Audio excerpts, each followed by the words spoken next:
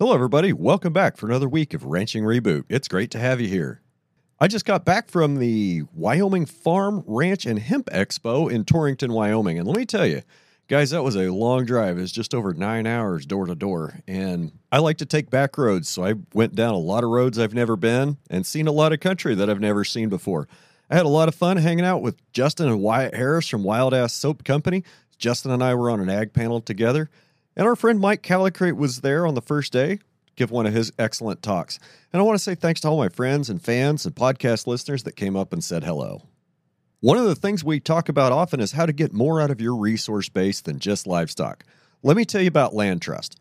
Land Trust is a platform to connect sportsmen and outdoor enthusiasts with farmers and ranchers and landowners just like you. Land Trust is for more than just hunting. With access to over 1 million acres of private land, there's mushroom foraging in Montana, RV camping in Idaho, Indian artifact searching in Nebraska, every type of working ranch tour or cattle working experience you could think of. Heck, you could even come book a bird watching tour or beaver viewing experience on my ranch. Camping, stargazing, river fishing, pond swimming, if you can imagine an activity on your place, Land Trust and their team of traveling reps are waiting to help you generate some more extra income. To learn more, click on the link in the description and get signed up today. Speaking of other ways besides livestock to make a few extra bucks, check out Grassroots Carbon. They're still looking for more acres to sign up this year. It's incredibly low risk and can be very lucrative to rotational grazers. Time is running out to get in on the carbon gold rush this year. Go to grassrootscarbon.com/reboot or click on the link in the description. That's grassrootscarbon.com/reboot. Support for this episode is also provided by my amazing patrons on patreon.com/redhillsrancher and my subscribers on Spotify. You guys rock, as always. So you know how I said it was a really long drive to Torrington? Well, when I got there, my legs and hips were just stowed up something terrible. I could barely walk. Well, my friends at Wild Ass Soap Company hooked me up with some of their cold ass muscle gel infused with hemp seed oil and broad spectrum CBD oil. Man, the relief was almost instant with their 400 milligram formula. It's great for sore muscles or painful joints. Get some today at wildasssoaps.com/reboot and use the coupon code REBOOT for 10% off. That's wildasssoaps.com/reboot and the coupon code REBOOT. In this week's episode, Mr. Doug Ferguson, aka Mr. Cattlemaster, and I hopped on Zoom and had a little chat. We dive deep into the world of sell-by marketing, the nuanced impacts of stored forage, interest rates, and the future of livestock in the face of rapidly rising land costs in the West. If you're looking for inspiration on how to tackle some of the ever-changing challenges in ag, plug in and reboot your thinking about farming, ranching, and food systems. Another day is here, and you're ready for it. What to wear? Check. Breakfast, lunch, and dinner? Check. Planning for what's next and how to save for it? That's where Bank of America can help. For your financial to-dos, Bank of America has experts ready to help get you closer to your goals. Get started at one of our local financial centers or 24/7 in our mobile banking app. Find a location near you at bankofamerica.com/talktous. What would you like the power to do? Mobile banking requires downloading the app and is only available for select devices. Message and data rates may apply. Bank of America N.A., member FDIC.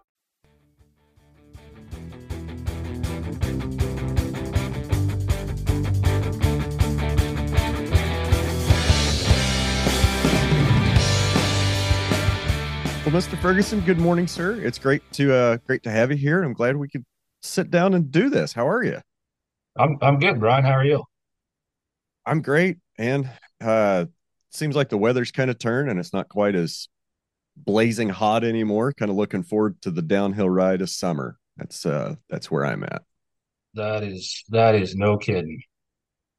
So, for those of us unfamiliar with Mr. Cattlemaster, why don't you give us your 30-second elevator spiel? Grew up in southeast Nebraska, and when I was a young man, I just fell in love with cattle and decided that's what I wanted to do with my life. Only had three goals: wanted to ride bulls, get married, have a family, raise cattle. That's it. Okay. So, where are you from there in southeast Nebraska? If you were to look at a map, I am right between Manhattan, Kansas, and Lincoln, Nebraska, just on the north side of the Nebraska-Kansas line. Okay. Is there any arguments between the Cornhuskers and the Wildcats? Back when we were all in the Big 12, there was. It was a lot of fun to wear a Husker sweatshirt to the Manhattan Sale Barn on Fridays. There'd be a lot of jipping across the ring at each other, and especially with K-State campus being, what is it, just like 2 miles down the road from the sale barn. Something That was like a that. lot of fun. But then when Nebraska bounced and went to the Big Ten, nobody cared. Okay, that's fair. I'll have to admit I don't really follow football a whole lot, but I know there's been huge rivalries up and down that road for the last, I don't know, as long as I've been alive, I suppose.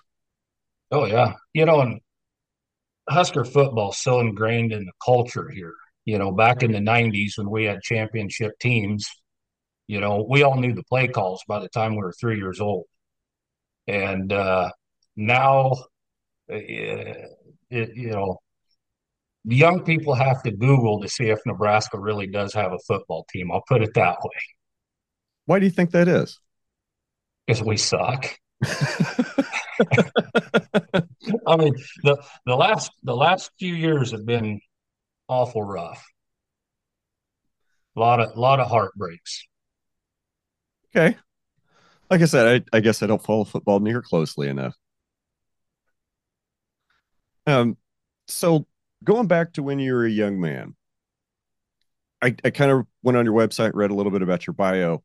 Can you maybe kind of tell the story of how you got interested in marketing? Yeah. Listen, I'm a big believer in the law of attraction, so I feel like everything fell into place the way it did for a reason. When I was in school, and I'm talking high school, you know, you can't make a living raising cattle. That's what everybody told me. You got to go to college, get the W-2 with benefits, cattle, something you will do on evenings and weekends. I didn't know what else to do, so I went to college. I met my best friend there. After a few semesters, I dropped out. When I quit riding bulls, his dad calls me one day, my best friend's dad, he calls me. They had a feed yard up in Northwest Iowa and asked if I'd be willing to buy cattle for him. I'm like, yeah, I will be more than happy to spend your money and drink coffee and, get paid a commission for that. Sounded like a lot of fun, but they had a stipulation. I had to read this website. And at that time, Ann Barnhart was teaching the sell by cattle marketing. And so here it is. The answer's trying to hit me in the face. And like a lot of people, I blew it off. I never did get on a website. One night I delivered a load of cattle up there and they're like, "Are you reading this website?" And I said, "No." So they brought me in the office. It's about 12:30 at night, sat me down, pulled their website up, dial up internet days. So it took a while. And they started reading the stuff that she was writing on her blog. And I'm like, man, I have never heard anything like this before. So I got hooked. And I would get on that website every day just to see if she had updated anything, put up a new post or anything like that. She eventually did a school in Kansas City, which is 3 hours from me. And at the time, she was doing schools all over the country. It'd be one in Cheyenne, one in Texas. You don't get any closer than Kansas City to here. So I made the drive down there, 2 day school, and I just fell in love with it. I'm like, man, this is it. This is the answer. This is what I'm doing the rest of my life. And that's really all I've done since. Okay. I'm not familiar with Anne, but I'm a lot more familiar with mine went blank for a second. Wally Olson and Bud Williams. Okay. Can you maybe do you know what's the difference, or is everybody kind of pretty much the same, just different ways of teaching the same sell by? Oh, there's a difference.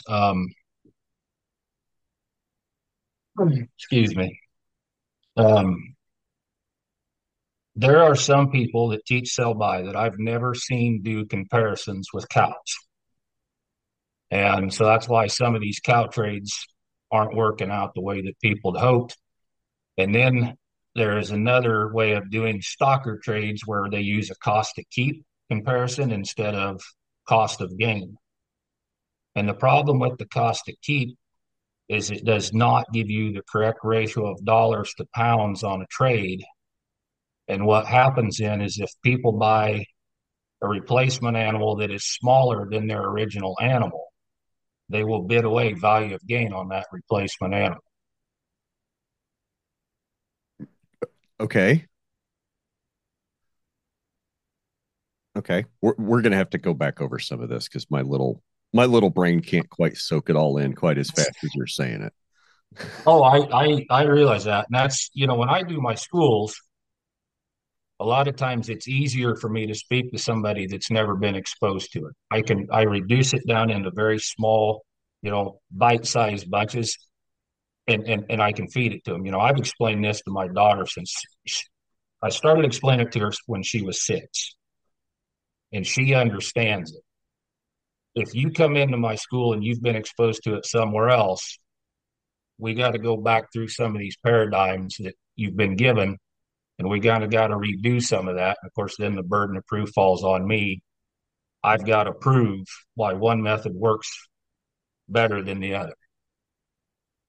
So for me to try to explain that to you again, if you buy a 400-pound animal and you sell it when it weighs 600, you have a cost against that animal. You've got maybe some vaccines, feed, yardage expenses, all that stuff that goes in it. And you've got the 200 pounds that it gained. So we all know how to figure a cost of gain. Right. Dollars per head divided by the pounds gained is your cost of gain. And then you use that number in an algebraic equation to figure out what you can pay for the replacement animal. And you can use any weight, 350 pounds, 400 pounds, 500 pounds. So let's say you buy that 350-pound animal. If you have the correct ratio of dollars per pounds, which is what we call a return on the gain, and you go back below level, and level meaning since our original animal weighed 400, we're going to buy a 350-pound animal. So we're going lighter than level. If you use the cost to keep analysis, you will bid away the value of gain on those 50 pounds difference. If you use if you use the cost to keep, you will bid away that value gain. If you use the return on the gain, which is the ratio of dollars to pounds, you will still capture the value of those 50 pounds on that trade. Okay. So what I'm saying is, probably in a little bit of plain English, is you're overspending for that 350 weight animal using the cost to keep. I can see that. That's what I mean by bidding away the value of gain. And we're not talking a whole lot of money. 50 pounds could be the difference. It could be $10, $15 a head. That But you could be a start profit. doing that by thousands of them, that's death by 1,000 cuts. Yeah, and that could be your whole profit margin on that animal too. That could make a year for some people. Okay. Okay. So, um, sometimes I kind of feel like a lot of the sell by marketing is getting misapplied to cows, and guys are trading out their cows maybe a little bit too often, in my opinion. Okay. And I only say that because I have more perspective, of a cow calf production type system. And that's what I'm thinking of. Somebody's got to raise the calves. And, everybody talks about, well, replacement heifers are expensive. Yes, they are. And there's two ways to get good cows that I've always heard. And it's pretty much the only two ways I've ever heard of to get good cows is you got to go buy the ranch they're standing on, or you got to make your own. And making your own is generally keeping replacements and trying to grow your own cows. And I can see where a lot of guys get caught up that, yes, heifer development costs can be a pretty solid line item, and carrying that heifer for 2 years before she's productive. I get that that's a big cost. In a lot of cases, it makes sense to let somebody else raise that animal if you're doing a pure stocker operation. But if you're trying to make good cows, I think you got to kind of start with a calf. And where I'm getting at is, the sell by, I feel, encourages people to trade out cows, you know, on the depreciation curve when they're, 5, 6 years old. And I think what that's doing is we're putting a lot of our older, more productive cows, back into the commodity system where they can trade around again. And we're never really truly letting those cows express their good genetics over a course of several years. you said a lot there. I mean, that's a lot to unpack, and I'm not going to disagree with anything you said in there. Um, First, I want to touch kind of like on what you said. When these cows get to be 5 years old, we're trying to mitigate that depreciation expense. And on my side of the coin now, where I teach these schools, and I write the market intel blog on Beef's website. I spend a lot of time during the week on the phone. Producers calling me, and based off what the feedback I get from those calls, I feel like we've pushed this capture the appreciation, deflect the depreciation too hard. And you're probably familiar with the 5-year-old and out program.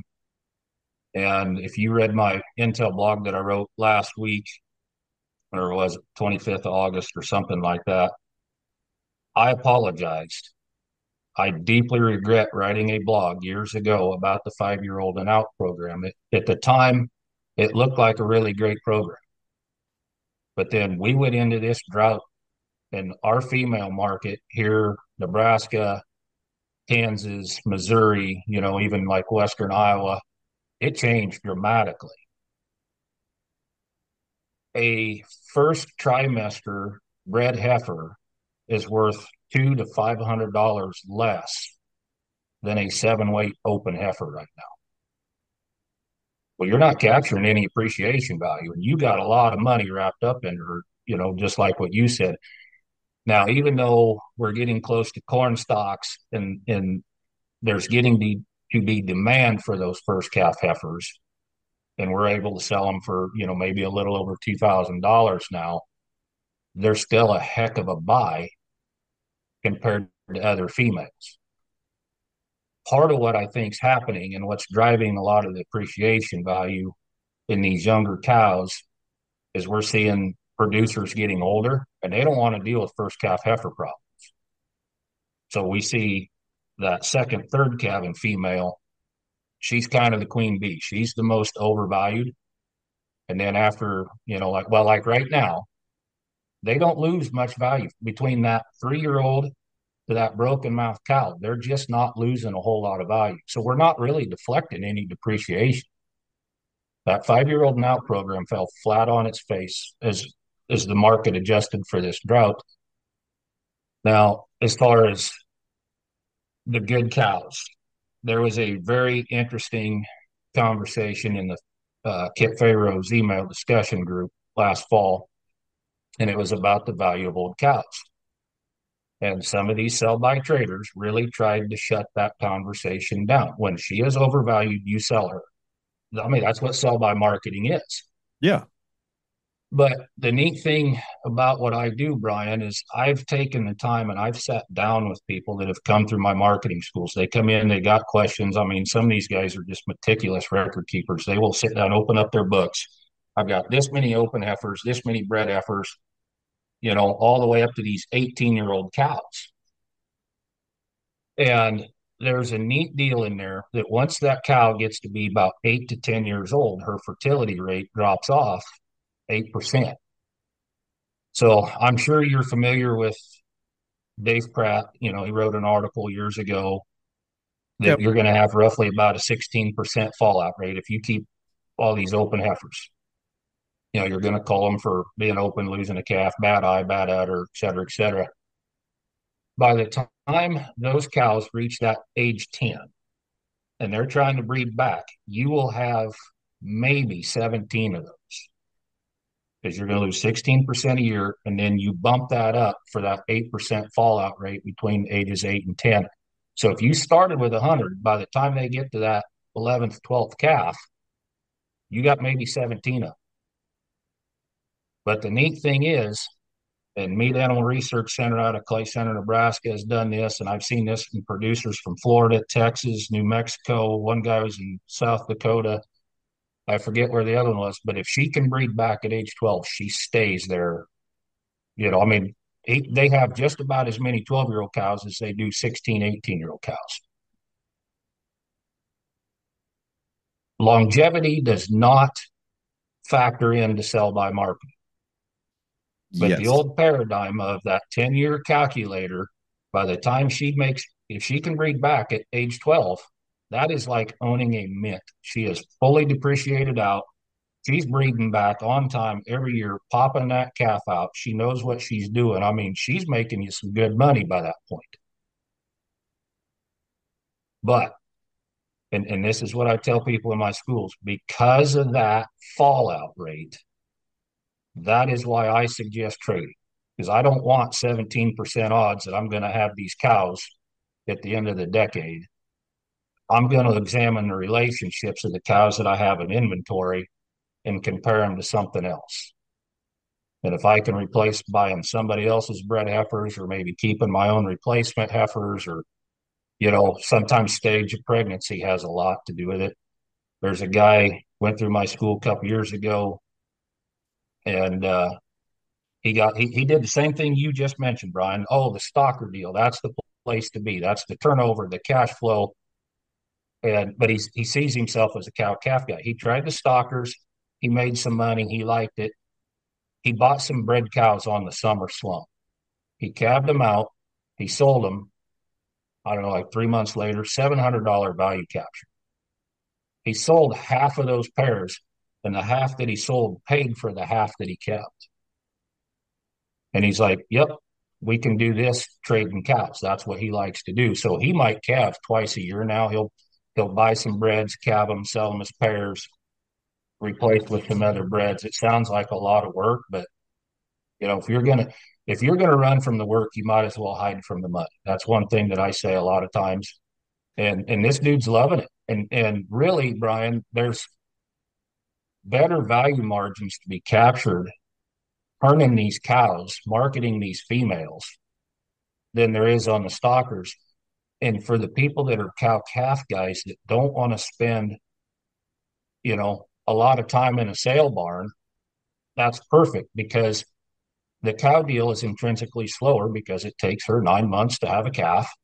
And you got the postpartum interval. The relationship values between cows has adjusted for that time period of, 9 months to calve and postpartum.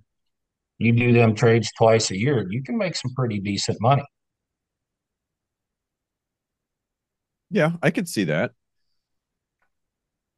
But I've also, from listening to Uncle Wally, Wally Olson, I call him Uncle Wally because I've only known him for, 25, 30 something years. He likes, I've been under the impression that twice a year is not enough. It's not enough volume to really be in the thick of sell by and understanding the numbers. If you're capturing $300 per head margins, it's not.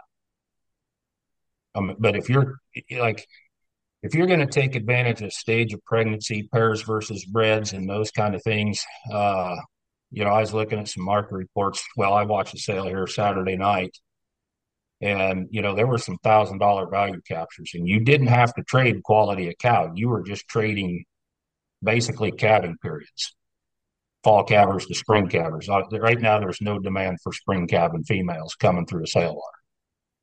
But when you have cows that are going to calve here within the next 30, 45 days, they are a hot ticket all of a sudden.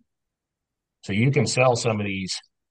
They had some summer pairs, you know, 300 pound calves sold really well. Some of these bred cows that are going to calve here next month sold very well. But those first trimester cows didn't sell worth a hoot. There's a really good margin right there.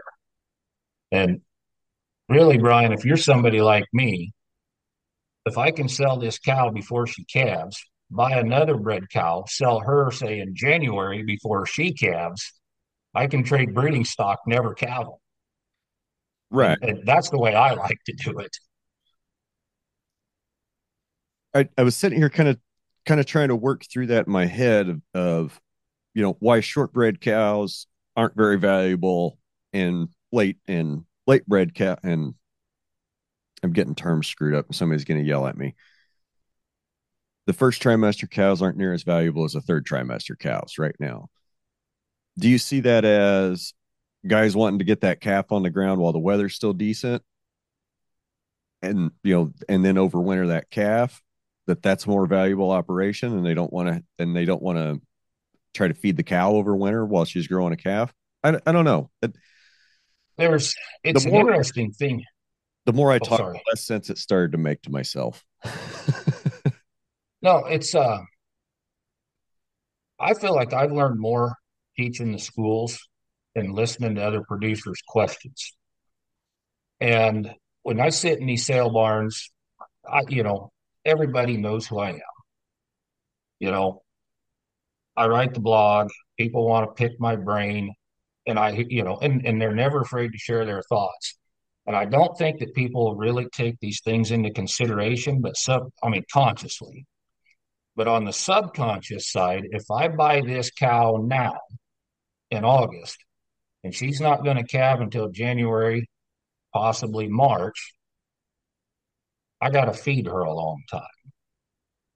And then there's also the time value. If I buy this female now and she calves right away, I might be able to sell her back as a pair in a couple months from now. Or, you know, I've got this calf on the ground and he's growing. And of course, them fall calves, they're always a hot ticket when the grass fever guys show up next spring.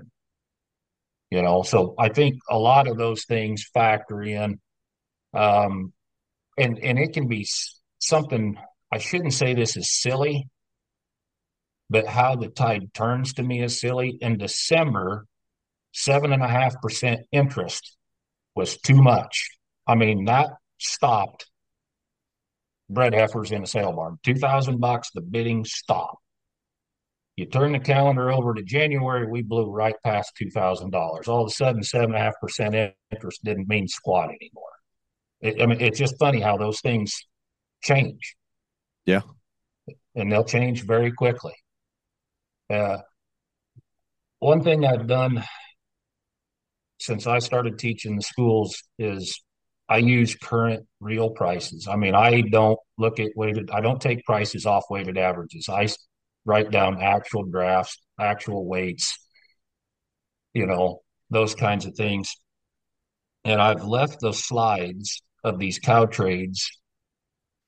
How do I want to explain this? The people that have been to the school know what I'm trying to say, but I've got a slide where here's this cow, her age, her stage of pregnancy, here's her intrinsic value, and here's the value, here's what she actually sold for. And if she sells over her intrinsic value, I put that there's a dollars per head difference, and I put that in green numbers. If her actual value is below her intrinsic value, I put that dollars per head difference in red.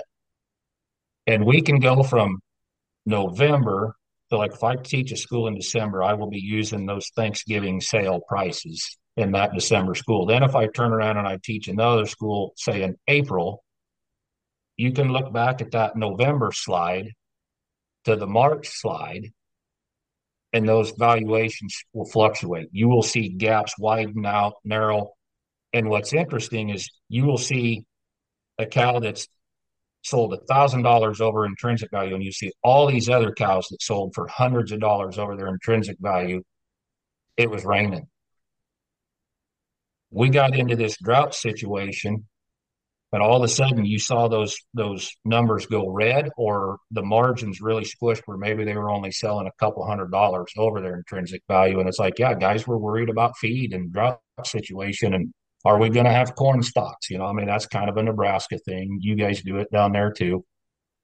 But corn stalks will have a big impact on the value of these cows. And one of the reasons I think that we're seeing a boost right now is we're getting close, but people know what their feed storage situation is. There are big piles of silage on the ground. Well, when you got big piles of silage, well, I can afford to feed cows now. And we're seeing that price boost, I think, as a result of that stored feed. Are there operations that wait until they know how much silage they've got before they go finish stocking up for the next cycle? Yeah. And, and you'll see that summer slump. oh, we're busy making hay, we're busy doing this. Then you get into this time of year and you chop some silage. Now we know what we got as far as feed. And, I kind of always, a little bit of humor, a little sarcasm here, Brian, but then it's like these farmers, because I say farmers being in Nebraska. Oh, I have all this feed. I should go to town and buy some chores. And that's what they do. Buy some more chores. Never heard it said that way, but it totally fits. I'm being a little bit facetious, but I try to emphasize that point that way. Farmer feeders, they want bulletproof, winged out, black hided cattle.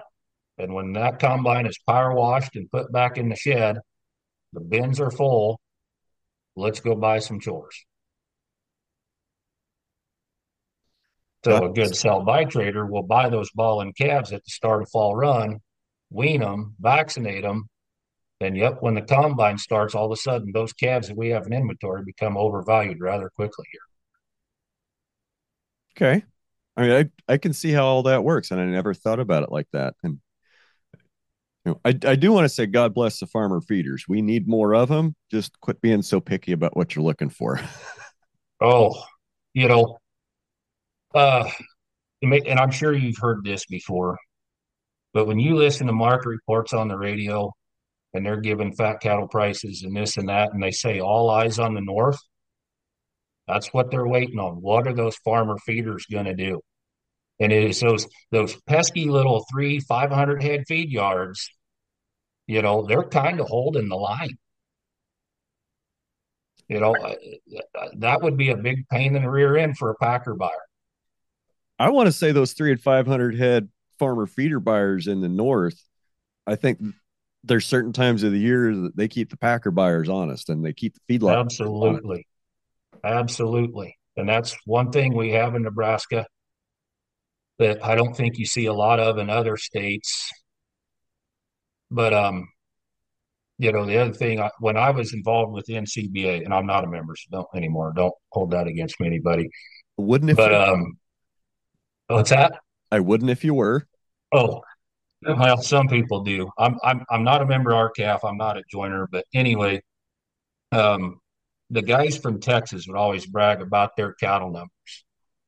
And I would always like, you ain't got squat on our state because we got so many of these little farmer feeders that don't have to report. We have way more cattle in Nebraska than y'all do. It's just always one of those deals. We're always measuring to see who's really bigger. Never like those kind of contests because they usually end up losing. Uh, I love to pick on them guys from Texas. They like to pick on me too. So it's all fun and games. Well, you got to keep the Texas boys honest. If not, they get kind of don't want to say that some of them can have an ego, but everything is bigger in Texas. Yep. So, how in the last year we've watched interest rates? I mean, a year ago we were looking at it cost 3, maybe 4% for money. I mean, it was still pretty reasonable a year ago. And what we saw in the first part of the year is interest rates skyrocket. You mentioned earlier that interest rates went to 8, 8.5, 9. How much pressure has that put on the market? When you factor in interest rate as an expense, it is the expense that is going to affect the relationship values between cattle. Like, how would I explain that differently? The higher your monthly cost on a cow is going to change the value of that cow to you. That's the intrinsic value. And so then that's going to affect how much value you are selling into the market. Because every time you sell an animal, you're selling value into the market. And on stockers, it is that cost that affects the relationship between different weights of animals. And so that will tell you what you can and cannot buy. So when we bump that interest rate up, even if it's just 4, 5, 6%, it is going to swing the needle on some of these relationships between different classes of cattle. And you know, there's an old guy. He doesn't come around anymore. He's not able to drive, but he's been through a lot. in his lifetime, and him and I would sit in these sales and visit. And one day he made this comment to me. He said, Ferguson, he goes, if the cattle business was a battleground, you'd have stripes from your wrist to your shoulder by now. And me kind of being a smart ass, I'm like, what? No stars, no bars? What's a guy got to do? And he said, in your lifetime, you have never seen high interest rates. And just repeating that to you right now, Brian, almost gives me goosebumps. Because I mean, he went through the farm crisis of the '80s. He lived through all that. I haven't seen anything like that. I hope we don't. I really hope we don't. Interest rates are scary enough as it is. If we go back to the 1980s interest rates, it's going to get way worse. I did hear something the other day. Can't remember if it was in a new book that I was reading or listening to, or if it was on a podcast. If they changed the government, the government changed the formula that they use to calculate inflation. And they're saying, oh, inflation's only 7%. It's only 7.5%. Hold up. Let's like compare apples to apples and not apples to potatoes. Okay. What was it in the 80s? Let's use the 80s way of figuring it to tell us what it is today. And they don't like doing that because when they do that, real inflation is like 15 to 17%. And money costs 8 to 8.5%. It's going to have some real serious effects on the economy. And yeah, we're fortunate that we didn't have to live through the 80s. My dad did.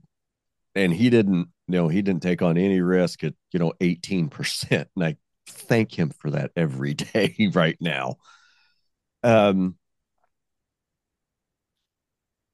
It's a very strange time to be in agriculture. There's so many forces working on us. We're trying to fight against fake meat, environmental activists, wanting to be upset about rainforest destruction in Brazil and blaming the Iowa cattle farmers for that. Like, guys, we're barking up the wrong tree. Industry wide, we've got some problems. But when you get down to the specific level, everybody's just trying to fight to survive on the individual level. And I think it's going to be a much more interesting fight over the next couple of years with high interests and high inflation and high cost of money.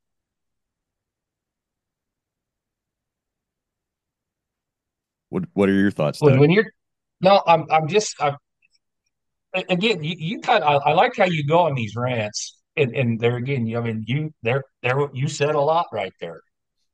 Um, I'm gonna trying to think of a way to say this that kind of sinks into people's head. Okay, Bob Barker passed away this week. Yes. The old host from Price is Right. So on Pluto TV, they have the old series of Price is Right during the Barker era. And just for giggles, I pulled that up, and and my daughter's sitting there, she's kind of trying to guess the prices of things, and my wife and I are sitting there shaking my head like there is no way we're going to accurately guess the price of any of these items. Since COVID, now hold the Bob Barker thought for a second. Since COVID, we were allowed to have one shopper in a store, so I have not been in our local Walmart for the last 3 years. And yesterday I walked in the Walmart because, you sent me an email that I needed earphones for this podcast. And I'm walking around in that store and I'm going, oh my gosh, this is what things cost in here now.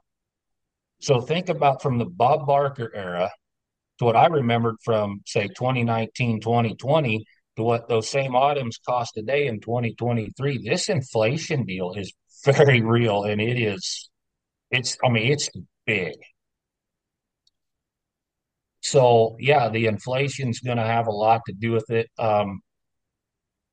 Last spring, when I was doing the marketing schools, we had $8 corn going into the feed bunks. We had $5 diesel, and people knew their cost of gain at that time. If you ask somebody what's your cost of gain, they knew. Now we've got these higher cattle prices. You ask somebody, what's your cost gain? Oh, I think it's about this. Yeah, the word about has been put back in there. These high cattle prices are giving that false sense of security. But the one thing I would talk about in those schools is we look at the value of or the price of diesel, you know, price of corn, and we think, oh, the price of those things has gone up. No, the power of your dollar has gone down. And I think a lot of times people in agriculture, we understand that because we know currencies trade against each other. We deal in commodities, and you see how the strength of a dollar will affect the value of a commodity. I mean, we live through that every day. The average consumer, I don't think, looks at it that way. Oh, But no. They look at the price of milk. They look at the price of their Doritos and their Starbucks. They don't look at like the I don't think they look at the overall big picture at all. I think they just look at a few numbers a month and be like, "Oh, well, it was a little more expensive. Maybe we better cut this other thing out." Whew, I think we were talking about Journal American Public and what they look at, what they're spending. I seems like most of them don't care and aren't paying attention. as long as I can afford the payments, I'm good. Yeah. I mean, I see so much of that. Um, I bought a new pickup. It's a 2022. So I bought it in 21, ordered it in 21, and I could buy that new. The reason I bought a new pickup is I could buy the new one cheaper than I could buy used ones just because I was willing to wait for the chips to come. Remember when they needed Yeah. the Yeah. computer chips or whatever to come in? So I was willing to wait. But I wanted them to price the pickup. What is it going to cost me out the door? I'm writing you a check. They could not speak in that language. They could tell me, oh, your payments will be this. No, I don't want to know what the payments are. I'm writing you a check. What's it going to cost going out the door? Like we had a real communication barrier there. You're the guy they hate because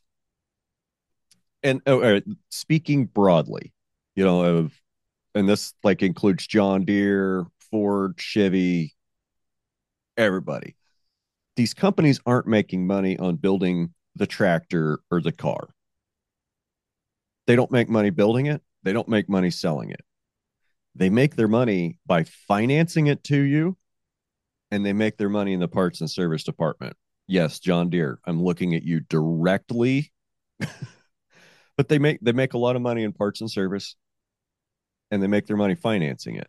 And when a guy walks in with a suitcase of cash or with a big enough checkbook to write a check for that, that's it doesn't compute because I guarantee you 99% of the rest of the people that walk through that door are are not ready to buy and they're talked into a pretty sweet financing deal that ends up being real great for the dealership.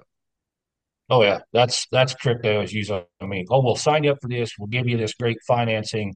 Blah blah blah. If you want to pay it off, just pay it off in 30 days. But I just pay it off now.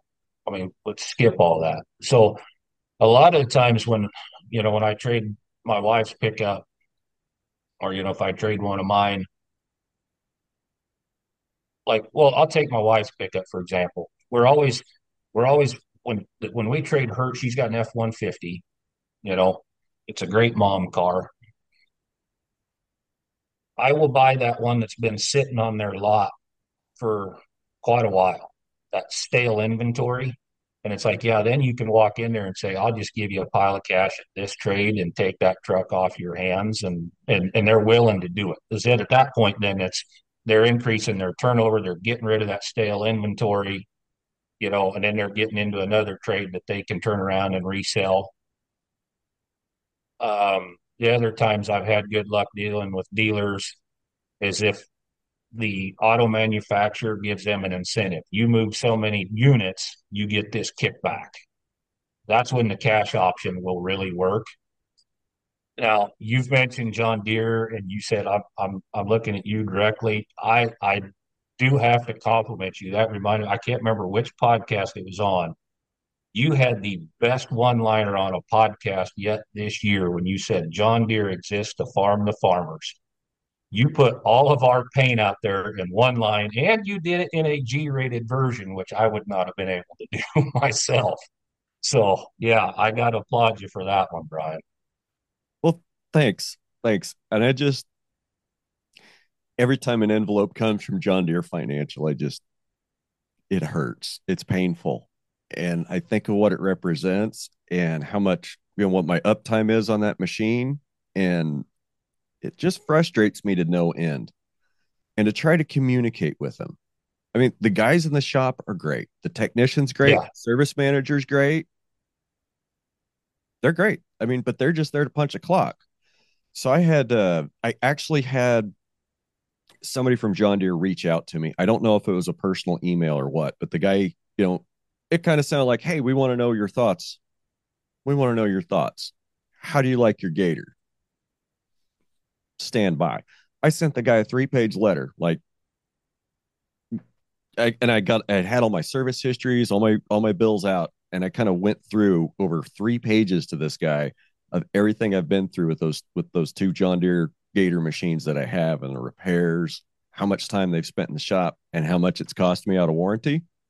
You think that guy responded? 3 pages was probably a little too much for his attention span. Probably, but that's how that it's not like I wanted to send him 3 pages of bitching him out. Like that's just what it was of this, of the history of these machines and what problems we've had with them.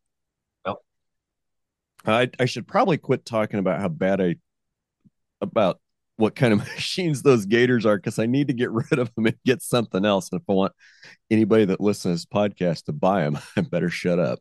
Kind of tainting my pool that I'm going to be selling in, I guess. So you touched on something earlier. We were talking about the price of diesel and the price of feed and how that relates to the price of feed. And I know that has an effect on the cattle market, but is that something that's one of those? It almost seems like that's an unseen, that not an unseen force, but that's a force that's going to be really hard to figure out its effect. And by that I mean, if fuel is high during one part of the year, it can affect, how much it costs to plant, and that can affect a decision. Or if it's, high during harvest, maybe that affects what guys are going to chop or combine. I don't know. Have you found any correlation in there? yeah. Well, like right now, this is a real good example of it. I would say the fat cattle market has gotten a little stale. Feeder cattle prices keep creeping up, but fat cattle aren't doing a whole lot. The price of corn has gone down. I didn't look at it yet this morning, but on Friday it was 504 going into the feed mill. I That's going to mean, make a lot. that drops a nickel. All of a sudden, the price of corn has a four in front of it. And of course, yep, that looks like cheap corn compared to what we had, year and a half ago. And that gets cattle feeders and buyers feeling a little cocky. Oh, now I've got cheap gain. I don't know what cheap gain is. Everything costs money. But hey, I can get these cattle bought at this price and feed them for this. They run their break evens. And some of these guys are sitting there with break evens on cattle that are going to be over $2. Yeah. Yeah, They're a lot more optimistic than I am. they must Now, be here's the using a neat deal. different. Those guys that can carry them at $2 a day, they must be using a different spreadsheet. No, their break even's going to be $2. Like those cattle weighing 1,500 pounds got to bring over $2 live bid. That's the only way they get any of that money back. It's if you calculate the break even. But see, now that's the neat thing about sell by, because when you sell an animal, the cost is attached to that animal, and you use that cost to determine what you can spend for a replacement animal. So really, cash sell by marketing is a real time cash flow reckoning. So you see those price relationships right now. To me, that's the neat thing about sell by marketing. It tells you what you can and cannot do today in order to prosper yourself. There's none of this manic roller coaster of hoping that, the market's going to go up high enough to bail me out. And if it does, you feel like the smartest guy in the world. And if it doesn't, well, it's the Packers' fault. It's, whoever it is that you want to blame. You've heard the laundry list of excuses over the years. But I see this with guys in sale barns all the time. If they're losing money, it's almost like they're bragging, and a guy will get a phone, oh, I just sold these fats for this price. And, oh, what's your return on the gain on them? They just look at me blank stare. Like, what did you just say? I have no idea how you can make money in this business if you don't know how to calculate a return on the gain. But they just buy the next one and, oh, we'll hedge them and we'll do this and da da da and hope it works.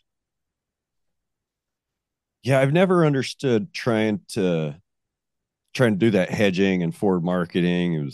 And playing the futures board. It seems like anybody that I know playing in that, like trying to play on that system, you're a really, really small fish in a really big pond with a lot of really vicious predators. We can just look back to the MF Global meltdown. How many people there got burned? Uh, What was that? we had Not familiar with that. what was that? That was the John Corzine deal. And oh gosh, I probably shouldn't have brought that up because my memory's starting to fade a little bit now. But they didn't have the money to back a lot of their accounts. And there is money set aside in Chicago to keep those accounts liquid. And there was not enough of that reserve money to cover the contracts that MF Global had. And so if you were using MF Global as your clearinghouse, your account got froze. But the market didn't stop. Your account was froze. So if you had a position in the market and you wanted to exercise your contract, you could not. And we felt that effect here. There were two co-ops. You got your two big co-ops and they're battling out for dominance. And it was kind of nice having a little bit of competition. One of those co-ops was using MF Global as their clearinghouse. Their contracts got froze. Next thing you know, they're bought out by the other co-op. Now we have one big mega co-op. And you want to talk about having your margins fixed. Oh yeah, price of corn goes up. Boy, they're charging you a lot for anhydrous that fall. You know, they kind of got a monopoly on it all here. And it's all because of that MF Global meltdown. Um, the neat thing about sell by marketing, if somebody tripped a breaker in Chicago today and that board didn't open, I wouldn't know it. I don't look at the board. I don't pay any attention to it. Now, what I will know is I will know what these cattle brought in the sawdust today. Our local sale here in Beatrice sells on Mondays. Joplin's selling now. Oklahoma City. I mean, there's sales all over the country now. And later this afternoon, this evening, I'll look at those market reports. Sometimes when I eat lunch, I sit here on the laptop. I watch them sell cattle. You got DB Auction, Cattle USA, LMA's website. I mean, we've got such great, wonderful tools. I mean, I will sit, I will sit in the tractor when I'm baling hay sometimes, and just, I've got the wireless earbuds, and I'll just sit and turn on an auction and just listen to them sell cattle. Of course, if they don't announce the weights, I typically don't. I'm just listening to the bid cry, but some of them guys will tell you the weight before they start selling them. And then, yeah, well, as I'm sitting there bailing, hey, I can listen to that. Oh, I can start to see the price relationships developing at that sale. But that just comes from, doing hundreds of thousands of cattle squares over the years that it just kind of becomes subconscious. But I don't know. I guess I'm kind of getting off topic maybe there a little bit, Brian. That's okay if that's the But tangent you want to be on. no one, because yeah, we were talking about the cost. Yeah. Yeah, I mean it's gonna affect those relationships. It's gonna affect a lot of things. Um, I, I uploaded one of those. I don't really see myself as a content creator, and I don't really try to get too wrapped up in doing this. But one day, I earlier this year, I shot one of those reels, threw it up on the Mr. Cattlemaster Facebook page, and my daughter had just bought replacement calves, and she's putting square bales in the bunk, cutting the strings off of them. And in that video, I gave her a hard time. I'm like, yeah, you made all this money buying these replacement calves. Maybe you can pay that $10,000 feed bill you owe me. And this little 12-year-old girl's like, "That's a lot of money, Dad." And I'm like, "That's what it costs." They eat a lot of feed. you know, I mean, she was a little freaked out, but then on the flip side of it, what the feeder market's done this year. To the moon. I mean, we I had the numbers here the other day. I've got some over here on the right side. I've got stacks of papers with chicken scratches all over them. But I think we bought her calves in the springtime. They were around $910 a head. And we sold 80% of her inventory last week or 2 weeks ago. And they brought 1650. And with a profit margin figured in, she's got $200 a head figured in there, or expense, and that's including the profit. That is a heck of a value capture. This little 12-year-old girl walks out of that sale barn with a check that is for more money than her school teachers are going to make all year. And it's just because the cattle market went up that much this summer. Of course, you know what's going to happen. What the market giveth, the market will take away. And we're going to hit that downslide. I guess I shouldn't say I'm going to guarantee it or I'm certain of it. Maybe we're at the new plateau. Maybe we are, but that old Gordon Hazard quote that we all like to throw around, you can't throw a stone so high that it won't come down. Yes. So I don't think we've seen the top yet, and I'm not sure that we're even like flirting with the top. Maybe we are heading, maybe we're like just a half a step under a plateau. Could keep going to the moon too. The question is, where's the next floor going to be? Is it going to be at or above the previous floor? Or is it going to be so far below that we're all caught off guard? That's, we heard that in 2014, 15. Oh, this is the new plateau. You'll never see another broke day again, right? Yeah. And I remember sitting in Joplin. I want to say it was probably about in October, and I was buying some of these 6 weight feeder bulls, and I was buying them for under $1. I was buying them for about 95, 96 cents. And I know Bailey more.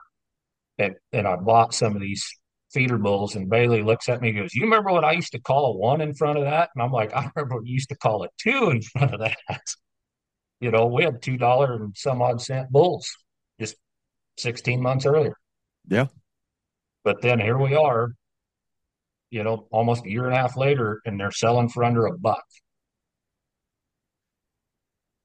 Did you feel like you were the only two guys that remembered when they were, a dollar? Oh no, everybody remembered it. I mean, the sting was. I remember there were some because that was in October. 2 months later in December, it got so bad. Some of the big corporate yards just froze up, and they would not buy cattle. They were losing so much money a day. They just locked up. And of course, then when them guys quit buying cattle, then you really felt it. Then there's a And then lot they of stuff. decided, oh, January, it's a new year. Let's buy some cattle. And oh, it was great having them guys back in the market. I mean, that deal was just the pain. I still talk to guys today will call me, and they're still talking about the market crash 2008, 9, when the housing bubble burst. I mean, they're still carrying that pain around with them. But there again, I'm going to do my little plug here, Brian, and my little segue, for that sell by trader, that real time cash flow reckonings. I was having a ton of fun. I mean, I was making some great margins. The cash flow was outstanding, and of course, that's a good time to expand. It seems like, and this will kind of go back to your cow calf deal. When do we always typically expand the cow herd? When these prices are high. You know, we're not typically always keeping females at, heifers back at the bottom of the market. We start keeping them back at the high end of the market. Typically, yeah, typically. So, and this time around might be a little different. I mean, this drought has affected so many people in different areas. I've the drought we're experiencing here this year is unlike any I've ever been to. I mean, this has been a way different year. And I thought after 2012, I kind of took a sigh of relief, going, man, we ain't going to see this again for a while. Now here we are, 11 years later, it's worse. So There'll be another one in about 7 to 10 more years, Doug. you're not wrong. I mean, just saying. It does seem like it goes on those 10-year cycles, and I remember I can't remember what year it was, but I do remember Ann Barnhart went on one of her famous rants about, you can't even survive a 10-year cyclical drought. Yeah, it kind of seems to come around about that often. Some just are a little worse than others. Yep. I mean, this year hasn't been horrible for me. My worst year was last year, and then trying to get through the dormant season after 2 years of drought. I mean, I started destocking in 21. Destock, pulled more numbers out for 22, came in light again this year because I'm making those decisions, and I kept kicking the can down the road, and I ended up not making a stocking decision until almost the first part of May, which is generally when the trucks would be showing up because I already made the decision in March or April on how many I'm going to take and how many I'm going to graze. Well, we just didn't have any moisture in April and May, and I just kept kicking that can down the road. And I made a call in May thinking I might have to quit in July and destock everything in July. Like that. That's how bad it was here. And then it started raining the 1st of June, and it really didn't stop. We've had since the 1st of June, we've had plenty of rainfall. The amount of grass we grew is just absolutely phenomenal.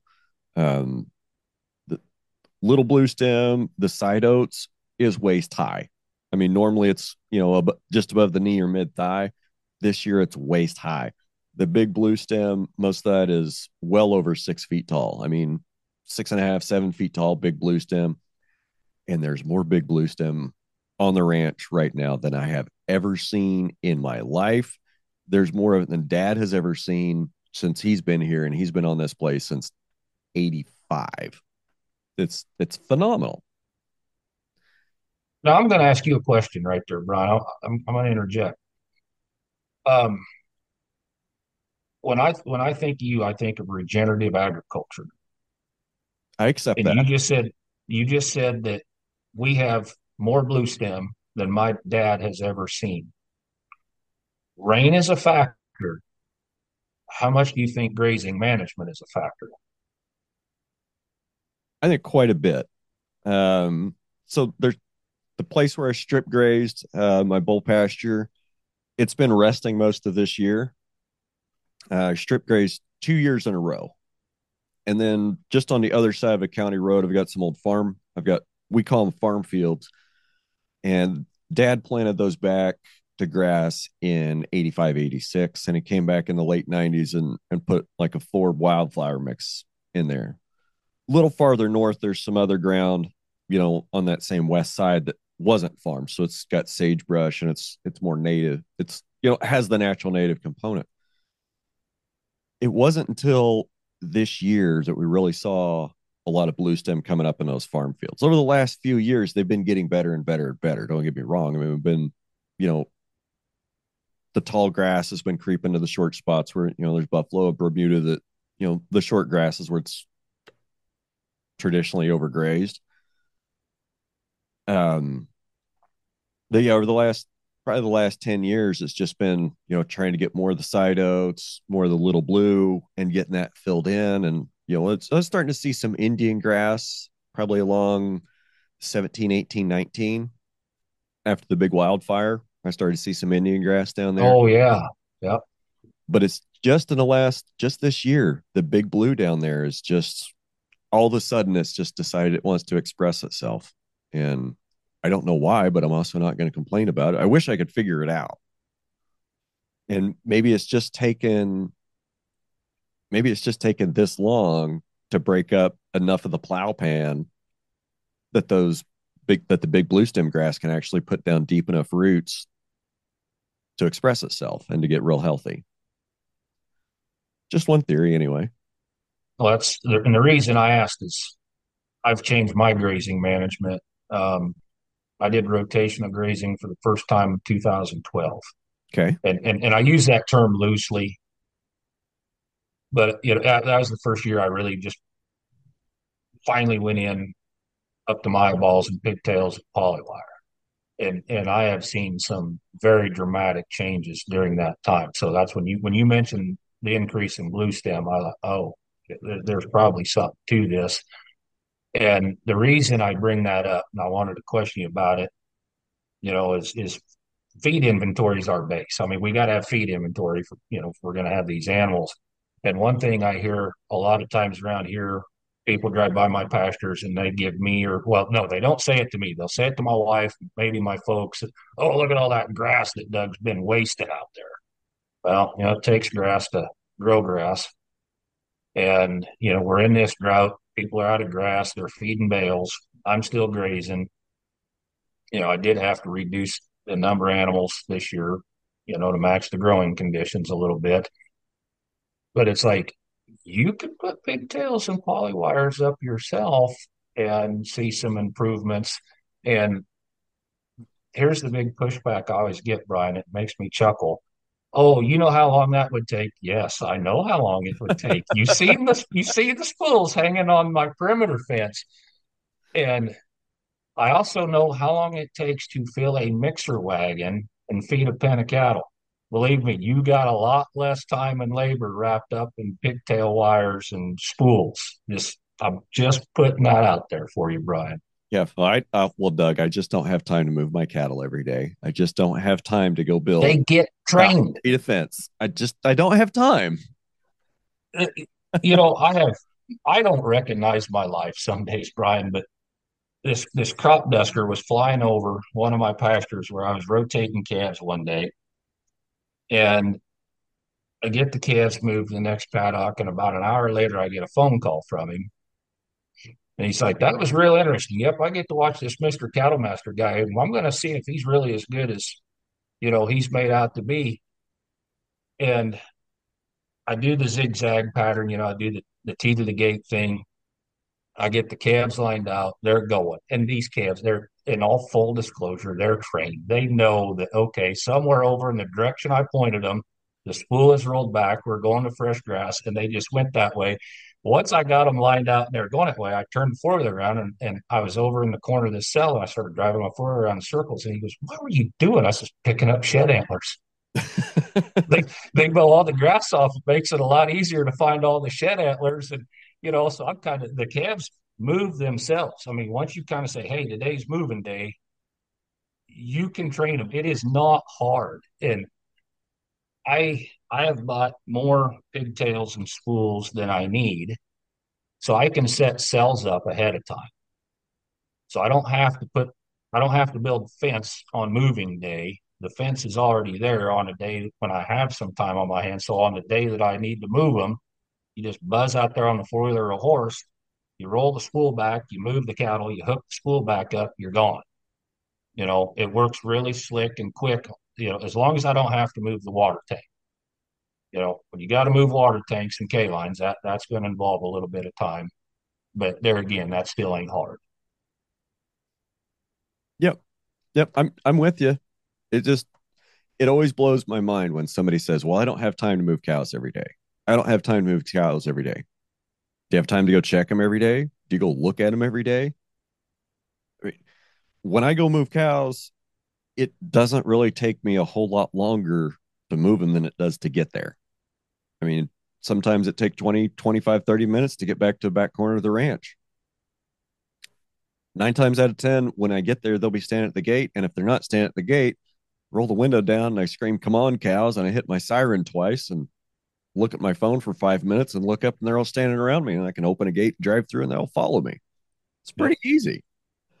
But you touched on something that I want to go back to. You talked Okay. about feed inventory, and we were talking about the context of standing grass. And yeah, I get some of the same comments. You know, last fall, a client was out riding around with me. He's like, "Whoa, you got plenty of grass." And I said, "Yeah, it looks like I've got plenty of grass, but it's also like this is all I have. I don't have a yard full of hay. I don't have a big checkbook. I can't call the hay man in I can't call the hay guy in March and say, "Hey, I need an emergency 2 loads of hay because I ran out of grass." Like I have to plan this to where this grass has to last every animal that's grazing on this ranch from now until green grass. So all this grass, yeah, it's eventually going to get used. It might not be till March. So just slow your roll because you got to leave residual to grow something for next year. And I got to leave it where they can get to it. And I think that a lot of conventional side operators, they don't see any value in winter grazing. And it's hard for them to see value in standing forage. And it's hard for them to to estimate standing forage. I mean, they might not know the difference between a pasture that's making 1,500 pounds the acre and a pasture that's making 4,500 pounds the acre, much less how to manage that, much less what that means, for a guy like you or me that is out, that does polywire, that moves a lot. We understand what that feed inventory looks like in the pasture. We understand how to use it. A guy's whole paradigm is tillage and hay, probably not so much. So it's maybe that's an unfair advantage. And again, that kind of, I guess I can tie that into sell by marketing is if you're doing a lot of sell by marketing, you've got to know what your feed inventory is. You got to know how many animals you can carry for how long. It's no different than knowing how many tons of silage you got in the bunk or how many bushels you got in the bin, right? You got to know how many pounds an acre you have in the pasture. Yeah. And you kind of touched on something. I bring this up in the marketing schools. What is the value of grass? And, you know, there's, we have a lot of discussion sometimes in the schools. And is it so much an acre? Is it so much a day? Is it worth so much pound of gain? Those kind of things worth so much a month. There's a lot of discussion and there's a lot of different ways to do it, but nobody ever agrees. But the one thing we all agree on is if we mow it and we put some net wrap around the outside of it, now we know what it's worth. And the last two schools that I've done, there have been some interesting comments come up that I haven't heard before. There was one guy from Kansas. I think the other one was from, I forget where he was from, but they told me that their hunting leases were worth more than what they were getting paid to graze cattle. One guy was doing hunts for upland birds, the other one was whitetail deer. So like we kind of got to leave some of this grass for the hunters. That one was a first for me. The school that we just wrapped up here not too long ago in Oklahoma City, carbon credits came up. And I'm just telling you right now, Brian, before you do any follow-up questions, I don't know anything about carbon credits. I've read a little bit about it. I'm confused. It's and that's fair. Okay. I think there's a lot of confusing things out there. I think there's a lot of carbon companies out there. Um, I mean, I could give you a grassroots sales pitch, but I don't think you want it right now. And I don't think the listeners really want it right now. Um, it's a complicated market and it's an emerging market. It's kind of a Wild West type gold rush right now. Um, I wanted to get in and I wanted to at least get a little piece of it rather than getting left out. So, yeah, carbon contracts, hunting, other ways to make money on your land. So, that ranching for profit school that we've all been to, they like to talk about how to concessionize and find other enterprises. And hunting for some guys is a big deal. I've never really been able to recapture I've never been able to capture enough of of hunting revenue to really get me interested. I know several guys that make about half as much off hunting on their pastures just for deer as they do off cows. And then you start throwing in things like, okay, we're going to sell a couple quail hunts and maybe we're going to sell a wild turkey hunt. Now you're starting to talk about something. Now you're really starting to talk about something that's bringing in as much as a cattle enterprise does. And I have a neighbor that does that. Like I, I actually think he probably his bread and butter is probably the deer, then the turkeys, then oil and gas, then the cows. And there's nothing wrong with that. So back to carbon, I think that carbon contracts are going to help keep a lot of people on the land because we're seeing land costs skyrocket out of control. In my area, there's a piece of property that's pretty much only good for deer habitat, and it's only good for deer habitat because they've got about a half a dozen feeders on a 1,500 acres and a couple of food plots. Like it's full of cedar trees and old rank grass. Like it's not really cows aren't really going in there, and deer kind of go through it because it's on a creek. That property traded for close to $3,000 the acre. Like, and it hasn't had a cow on it in 15 years. It's just a hunting preserve. And okay, I see that. That's a viable model. There's a property, there's a 700-acre property that's right down by where my house is. I don't live on the ranch. It's about an 8-mile commute out. But there's a property that's catty corner from where I live. And this is the third time that it's traded since I've lived here in 12 years. And every time it goes up between 20 and 40% in price. It's about half farm ground. It's got a creek, I'd say creek running through it that's dry for better than half the year, most years. But it's about half farm ground. It's got a little bit of grass.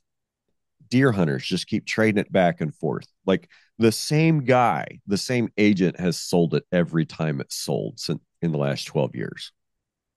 Like I know who he is. I've got his card. And when I need to sell something, that's the guy I'm going to call. Because if he can sell that thing in 4 times in 12 years and make money every time doing it, that might be the guy I want to talk to. Kidding. So, we have things like that are, a lot of land trading around foreign, I say foreign, coastal elites bringing their money in, deer hunters from, Louisiana or Florida bringing their big bucks in. Yeah, land's cheap. Well, it doesn't rain a whole lot here, and summers kind of suck and winters kind of suck. But they bring their money in and they think that the land is undervalued. It's value is just a perception of what something's worth, and it really doesn't have much of a real world thing. I mean, everybody determines what their own value for a thing is. So they come out here and they see the land as being undervalued, whereas I'm looking at it being as like, well, that's way overpriced. And they buy it for an investment, for an appreciating asset of the investment. And it makes it harder for guys like me and guys like you to make a living when we've got to pay, rent costs and taxes every year. That's an interesting thing you said when you talk about outside money coming in. I got a friend of mine. He lives out in western Nebraska. He's north of Ogallala. And him and I were on the phone. He's looking at a couple places out there. I've put in some bids on some places here. And of course, we're talking about price per acre. And when we throw those dollar figures out, the land sounds cheap where he lives on his end of the state compared to my end of the state. But if you are going to base that off how many cows an acre will support, or how many acres it takes to support a cow, that's the correct way to say it. It's actually overvalued where he's at compared to here, even though the price per acre is higher here, and that's we get I'm trying to think of the rainfall chart, but I think our annual rainfall somewhere, I'm just going to say 15 inches more on my end of the state than his, and of course you're looking at sand hills versus, our soils here on the eastern side of the state, all those things factor in. So, I mean, it kind of comes back to what you just said. What is your perception of it? When we look at it that way, it's like, well, yeah, I probably shouldn't be buying land in the sand hills. I should buy it closer to home. But I can also see it's like you look at the sand hills and the hunting and the seclusion. And I mean, there's so many other things that could add a lot of value for somebody, to buy that land out there. Like you just said, people coming in from the coast. I feel like it's harder, a lot harder now than it was just say, let's just say 5 years ago. It's harder now to make a living on livestock in the West, which anywhere west of the Mississippi or Highway 81 or Interstate 35, and wherever you want to draw that line. I mean, you get west of it and there's a lot less people. You get east of it and there's a lot more people and a lot more rain. So there's definitely a line that cuts through the country. The farther west you go, it seems like things have gone upside down from everything that we learned growing up. Like land gets cheaper as you go west until you get to the front range, and then it gets real expensive. And it's you touched on it. It's how many acres do we need to run a cow? Like, and that to me is kind of that's one of my yardsticks. You go farther east, you need less acres to run a cow. So those acres are more valuable for cattle production. But it's not necessarily a linear relationship. And I think we've passed the point where even though things are, quote, cheaper in the West per acre, what you're paying for the productivity of the ground, it's not enough. You can get more productive ground, you can get more production for less dollars going east than you can going west. And what that means is instead of buying a 10,000 acre spread out west to try to make a living on, I think the new paradigm is looking for 10 or 25 acres in the east to do something very diversified and very small on. One neat thing, what I do is, I talk to people from all over the country, just like you do. And these guys from Kentucky, they'll call me and, oh, here's what my cost of gain. And I'm like, no way it's that cheap, and so I start poking and prodding, asking them more questions. Well, their grazing rent compared to Nebraska is so cheap. And I'm like, my God, why ain't you all just rich? I mean, if you can graze cattle for that price, timber, the land in Kentucky, they're looking at it for timber. Oh, let's kick these cattle out there. They tromp and graze all this down, then we can go in there and cut logs later. They're more interested in the income from the timber. But so, yeah, they're like, yeah, that's all the landlord wanted for me to kick these calves out and graze them. And boy, they got a really cheap cost of gain. And I think that's a great opportunity if you can take advantage of that. Um, I remember something I read in Stockman Grass Farmer years ago, and I can't remember who wrote it. This might have been a Gordon Hazard thing. And he was talking about grazing river levees up and down the Mississippi River Oh, and yeah. in the southeast. And that used to be a thing. That used to be how all the river levees were maintained. Army Corps of Engineer property, public property, they'd bring in guys with cattle and sheep and goats to keep the levees grazed down and keep the trees clipped off of them. Now, I don't know how or why that practice went away, but I can imagine it was somebody that was pissy because they thought one of the guys grazing that was getting an unfair opportunity, and they were mad that they weren't doing it. And they owned a lawn care company, and they said, "No, we need to go to mowing and spraying." So what used to be a profit center or revenue generator for governments by contracting with private people to come in and graze public property in the name of maintenance, right? They're paying for a service. You're paying, like, you're going to pay me to do the maintenance on your levees. It shouldn't matter if I'm using a tractor and a mower and chemical or if I'm using cattle, sheep, and goats, as long as I'm getting it done. One way costs money, the other way makes me money. It's probably one of those things that, somebody got upset they weren't able to, feed at that public trough. But I digress. The point is we took out so much, like, that's a lot of forage. That represents a lot of pounds of forage that can be cycled into an animal. And hell, the segue I was looking for was in the same article. It was also said that if we grazed correctly, we wouldn't need to have cattle west of the Mississippi, that we could raise enough beef east of the Mississippi River. We wouldn't need to have any cattle out in the plains if we grazed at high densities and we're using things like, silvopasture and grazing, doing things like grazing levees. Do you remember reading anything like that, or did I make all that up? No, I remember something similar to that because I remember my takeaway from it is you, it's like these environmentalists compare it back to if we would get these cattle off the land, then we can graze, we could quit feeding them corn and we'll grow all this soybeans and, everybody gonna eat tofu or some crap.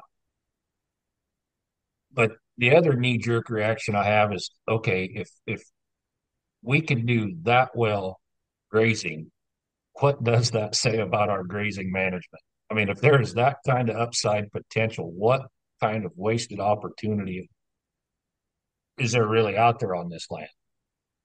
And, you know, I'm not a grazing expert by any means, but I'm fascinated by it. I do study it. I look at things, I scratch my head, you see these improvements, and it's just like, oh my gosh, we could all be doing so much better. Yeah, I think we could. And so, all right, we're going to come out and say it. The grass guy, the grass manager, the grazing manager, you're competing against a market that's subsidized. You're competing against subsidized gain from corn, from soybeans, from distillers grain, from all those byproducts, right? If you're on grass, you're competing against, that's what you're competing against. If I go buy, if we go buy calves to try to graze and put pounds on, we're still competing against the guys that are subsidized with the corn and the soybeans in the feedlots, right? Those are subsidized pounds. At that, am I off base? Uh, where do you get that they're subsidized? Like if they're growing their own feed? If you're growing a crop that you put crop insurance on, and that everybody else is putting crop insurance on, that's a subsidy. And when the subsidies distort the price, right? Yeah. And it seems like almost like most of the feedstuffs that we're trying to feed to cattle, other than grass standing in a pasture, has some sort of subsidy attached to it, right? Right. I mean, Here's where I'm having a hard time following you, Brian. It's like if I'm going to feed corn, I got to buy it, right. and it costs me a shit ton of money to buy that corn.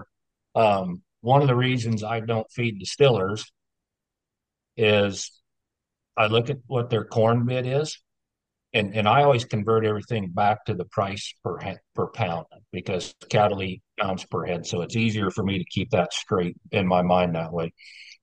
The price per pound of corn going into the ethanol plant versus the price per pound of distillers coming out of the ethanol plant, we need to get one thing straight. They are in the distillers grain business because I would leave a bigger check at the ethanol plant than what they give me if I haul corn in there. The distillers grain costs more. Not to mention the water that I'm hauling out of there, paying freight both ways. And oh, by the way, we get to sell this ethanol over here as our byproduct now. It is a distiller's grain business. It is not an ethanol business. So I guess where I'm having a hard time tracking you is if you don't raise your own feed and you're writing checks for all that, it costs money. And if I'm writing checks for it, I'm not subsidized. But exactly to your point, and I hear this, feed yards call it damage control.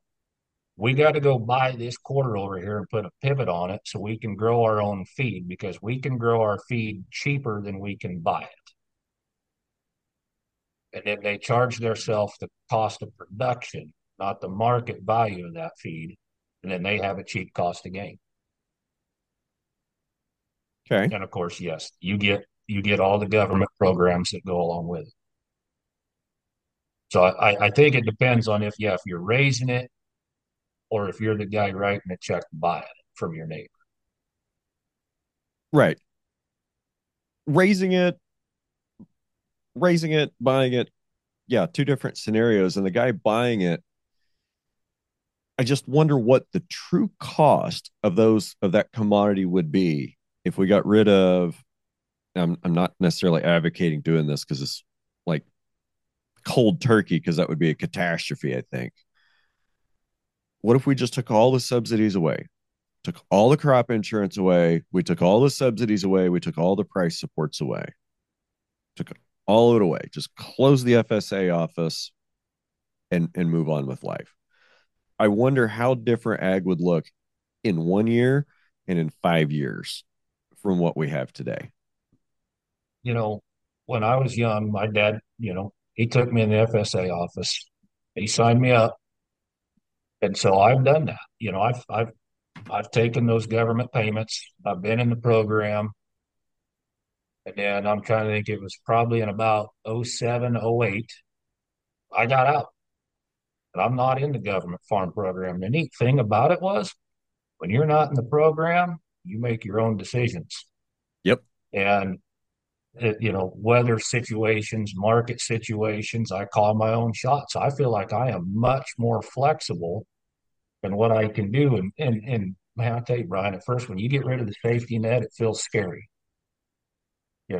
That's what I knew. That's how I grew up. That's what everybody around here does. Now there's like me and one other guy in the county that are the crazies that aren't in any kind of government farm program.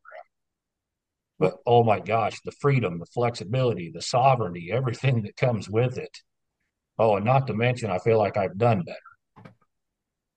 I mean, I agree with you. I think it would improve a lot of things, but I've heard this from hog farmers. If they have to take the hogs out of the barn and raise them on dirt again, they would just quit. And I think if you got rid of the FSA office, I think you would see a lot of people just quit. maybe those are the people that need to quit. Well, Make room for somebody else. I'm not the guy that said this. I'm going to repeat something that I heard. There was a dairy farmer. I can't remember where he's from, somewhere back east, Delaware, Pennsylvania. I mean, it's somewhere back in that area. And he made the comment that all the farm programs do is keep the bad actors in business. Or maybe not the bad actors, the poor farmers in business. I would agree. Kind of hard to argue that logic. It is. It is. But it's also very difficult to imagine a system where those things haven't existed too. You know, we need to have people farming the land. I mean, it's the basis of civilization is agriculture. If we can't grow enough food to feed ourselves and a couple other people, we don't have a civilization. Yeah, I don't know. I don't have a follow up with that, I guess. That was a wild rabbit trail, huh? Hey, welcome to Ranching Reboot. But thing is, those kind of things need to be talked about. That's one thing I like about your podcast, Brian. You talk about what is it, exposing friends to radical content or something. Isn't that one of your taglines? Yes. Some days your podcast really pissed me off. I'm going to be honest, but I think that's kind of the point of it all. Make people think about some of those things. And And I don't consider myself to be one of those advocate types, but when some of our commodity groups are getting in bed with these extreme environmentalist groups and things like that, I mean, I see it as a real issue. Um, Things change when you have a kid. Um, I'm looking at my daughter and her future, and she's kind of expressed a little interest. If she can't make it into the WNBA, she thinks she wants to raise cattle. Okay, we got to start thinking about that next generation and what's that going to look like. And when you start seeing encroachment on the land, um, one of the pastures I own, there's wind farm going up, there's pipelines going in. That Keystone pipeline spill wasn't too far from that pasture Okay. that I own, I and actually those know kind of, the guy that had it spill in his creek down in yeah, Kansas. I know that guy. okay. Yeah, as I said, that ain't very far from me. Those things kind of start to get a little bit scary. And I can't remember who said it, but you eat your landscape, and if we start covering the landscape with solar panels and wind turbines and, pipeline spills and those kinds of things, we're going to go hungry. Well, we've already covered it with Roundup and synthetic fertilizers and neonicotinoids. Yep. And uh, I mean, that stuff's all around us. I mean, geez, I'm in farmer country and, these chemicals that people will put down, they're so long acting. And then this hailstorm comes through. Well, I can't replant and plant this because this chemical is still on that soil. Well, wasn't that a brilliant move? Yeah. You know, I so in my context, my place is all grass, and some of the folks have heard me talk about this, and this would have happened. I guess this would have happened kind of like the first couple of weeks of June. Is so my I have a neighbor off my south fence line who's got two farm fields. I mean, they're both pretty small, 40, 60 acres, something like that. He had one of them in wheat and one of them in oats this year. And like everybody else, every other wheat field in the country, it got full of pigweeds, kochia, and crabgrass. Great. So he hired the spray plane to come out and spray it.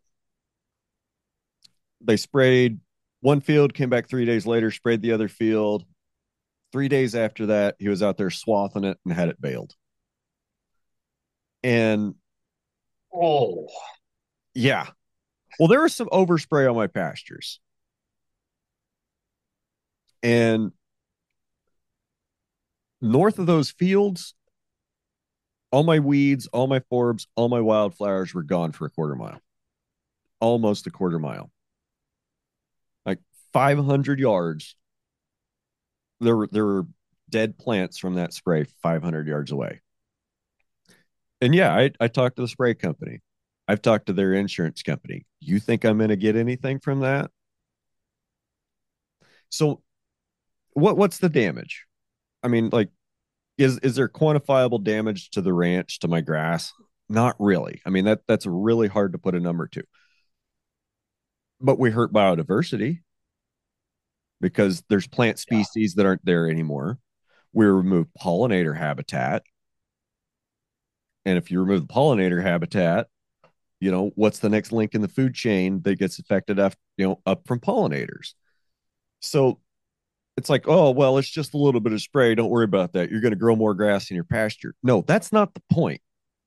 That's not the point. You're missing the point. The point is, you shouldn't oversprayed me anyway. Like, drift shouldn't be happening.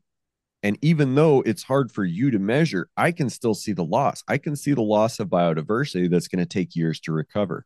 I can see the loss of grazing plants that cattle would use. Even like, don't stand there and tell me cows don't eat pigweeds and kochia. Like, please, Mr. Insurance Man, tell me cows don't eat pigweeds and kochia, because I can show you video of them eating both. Taken yesterday. Like, don't tell me that Yeah. that's not a good plant. Don't tell me you're doing me a favor. Well, that's no. I compare it to a hardware store.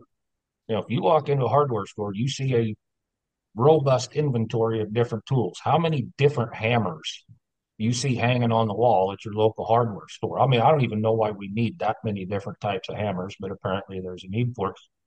And that's kind of what I compare it to is you have to have that robust inventory. That's the whole point, just like you said about biodiversity. And it's funny to me how the culture has changed. As I remember, if you sprayed and it drifted on your neighbor, you just bought that field. But that was the Now, 90s, Doug. that was the night. That's why I said I remember. That's, you know, I'm going to date myself here a little bit. But now, if you don't plant dicamba resistant beans and your neighbor sprays and your beans die, it's your fault because you didn't plant beans that are resistant to the chemicals they use. At one point in time, your right to swing your fist ended where my nose began. And now that no longer applies. And it, I, and especially where I live in farmer country, it's like these corn farmers, these irrigators can dump whatever they want, whatever, I mean, whatever chemicals, pump water, runs off their field, cuts a ditch under your fence.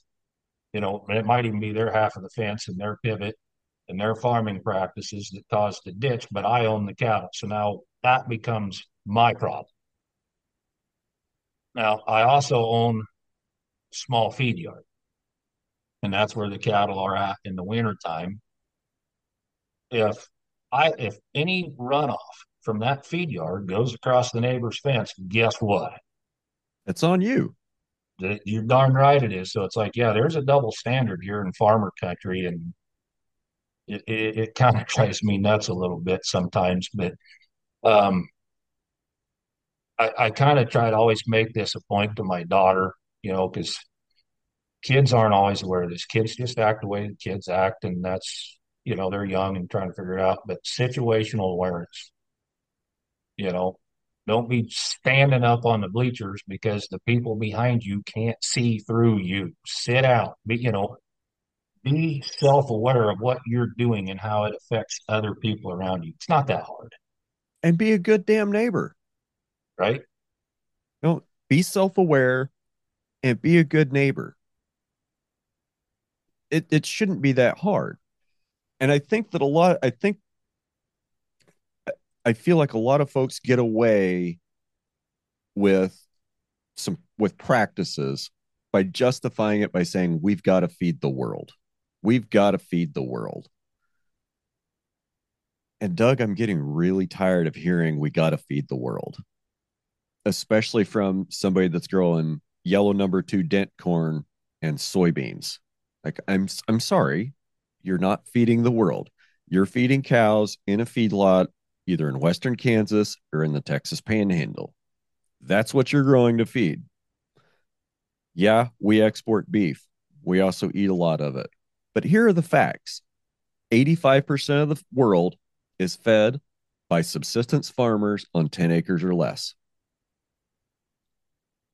85% of the world is fed by subsistence farmers on 10 acres or less. So now tell me, are we feeding the world or are we feeding multinational big ag corporate profits that they're exporting off seas or overseas, offshore? I mean, take a step back and look at it from a 30,000-foot view. JBS, Smithfield, Tyson, Marfrig, offshore. I mean, these people are making a hell of a lot of money in the meat, in chicken, in pork, and in beef, and they're sending that money overseas. We aren't feeding the world. We're feeding a few rich corporate cronies, and from where I'm sitting, it looks like they're using the American farmer and the American rancher as a pass through for federal dollars to go enrich their foreign cronies that run these companies. Yep. And I can't remember who said this. I'd sure like to give him credit for it, but just like you touched on. We got to make sure we're feeding the world. We're feeding the world. What about the part where the world gets fed?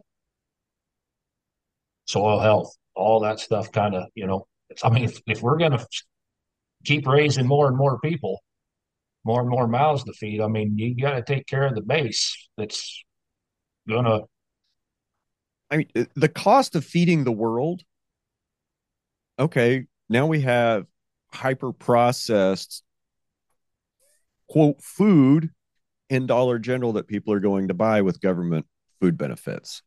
Like the ultra processed junk food that's cheap and available, that's only made possible because of our food system. It's giving us all the health problems that we need to have an overcomplicated health system to pay for and to try to fix. It's like we're shooting ourselves in the foot by the ag policy that we've had for 40 years, get big or get out. We completely ignore the needs of a local community to be self-sufficient and to feed itself and to grow enough that they can export. Like that was, I thought that was the whole point. But we got to feed the world. So everybody's got to get big or get out, get more acres, get bigger tractors. We need, we need better spray. We need better seeds. Yields got to go up. Great. American farmer, most efficient in the world. The American farmer feeds what, 170 people now? That's all propaganda. It's all bullshit. Because we can't even feed our own communities, Doug. We can't even feed our own communities. We talk about what it was like, in the 90s. Probably even back into the 80s, I think our local grocery store at Medicine Lodge still got most of their produce from a guy whose family had been growing produce in town for 50 freaking years. He retired. Like he by the 1980s, I think he was in his 90s. His name was Jack Carter. He was a black man that lived next to my grandfather. And I'm glad that I met him when I did. But him and his family, going back through some of the old history books for the county, him and his family came to the area, and that's what they did. They were vegetable farmers. So, how long has it really been since we've been able to have local food in our grocery stores? 30, 40 years? I mean, it's probably pretty recent, comparatively speaking. And we've gone so far away from that in the name of consolidation, in the name of feed the world, and in the name of get bigger, get out. And I really hope that over the next few years that we can reverse that trend and we can get more small holders that are doing diversified things and trying to feed our communities. You say you're in Beatrice? yeah, Beatrice. Yeah. It's an hour south of Lincoln. Okay. Where's your nearest packing plant? It'd either be in Grand Island or Schuyler, So an hour? 2 hours. So you still have to drive 2 hours to get to a packing plant. Yeah.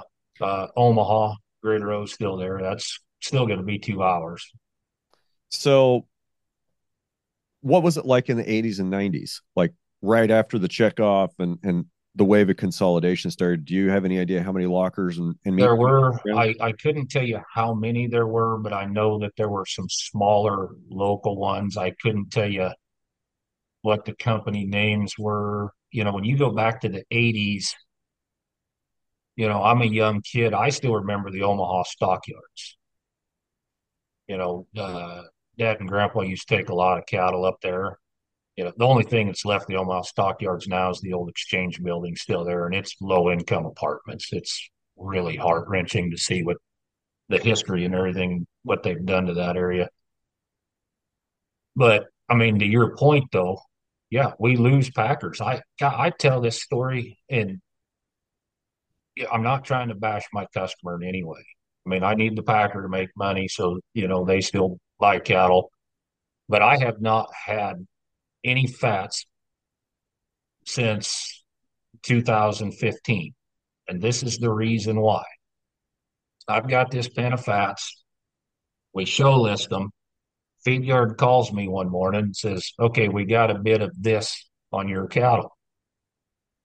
And I kind of sit there and think about it in my head for a little bit. Okay, yep. if they weigh what you say they weigh and the cost of gain is what you say it is, we can sell these fats and I can go buy these other replacement cattle. I can make it work. You bet. Yank the chain on them. The feed yard vendor says, all right, I'll call you back in a few hours to let you know what happens. I said, wait a minute, hold the phone. Don't you have to call that packer buyer and tell him he just bought a pen? Like, what's this calling me back stuff? The bid was only good if that buyer could buy the entire show list. Translation: my ability to sell my cattle is now in some incompetent fool's hands because somebody else owns a pen of cattle in that feed yard that says, I have to set a good example for the kids and stand up to this packer, and I'm not going to take that bid. Now I can't sell my cattle. And So me and the feed yard. It's not like there's another packer coming in to look at the show list. There's one Well, guy. and here's what happened. So I asked him, who's the bid from?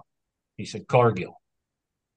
I said, what about JBS? And this is, they still own the Five Rivers yards at the time. Well, they're not buying cattle this week. Yeah, no shit. When you own 900,000 head of your own, you don't need my little group. I said, what about Tyson? Well, Tyson had bought a whole bunch the week before. Their kill week's full. They don't need any this week. I know Greater O is out because these cattle were not fancy enough to get the Greater O buyers' attention. How convenient for Cargill. I mean, I just explained to you what the collusion looks like. Now, here's the neat thing. I still had some contacts at the time at Cargill, and so that conversation goes like, "What's this bullcrap your buyer's pulling out in the country?" Or I thought we were friends. Are we doing business or not? And I got that pen sold. So then I called the feed yard back and I said, "Well, my trucks will be here on this day. Load them out, and I'll send. I'll square up the feed bill with you." And that's how we took care of that. But since that time, I haven't put any cattle back on in a custom feed yard. I mean, you've got to, and that kind of comes back to dealing with those pesky farmer feeders we talked about earlier. You kind of got to stand up to them a little bit. And the Packers are so good at this game, I don't even think they want to play the game anymore. They're bored with it.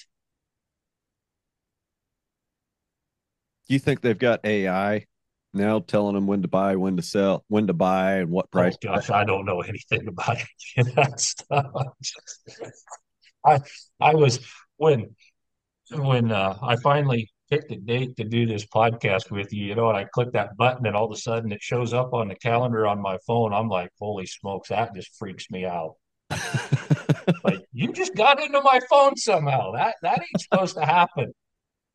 I don't know anything about AI, Brian. That's artificial insemination, and my conception rates aren't that good. Fair enough. Fair enough. Yeah, I switched the scheduling system oh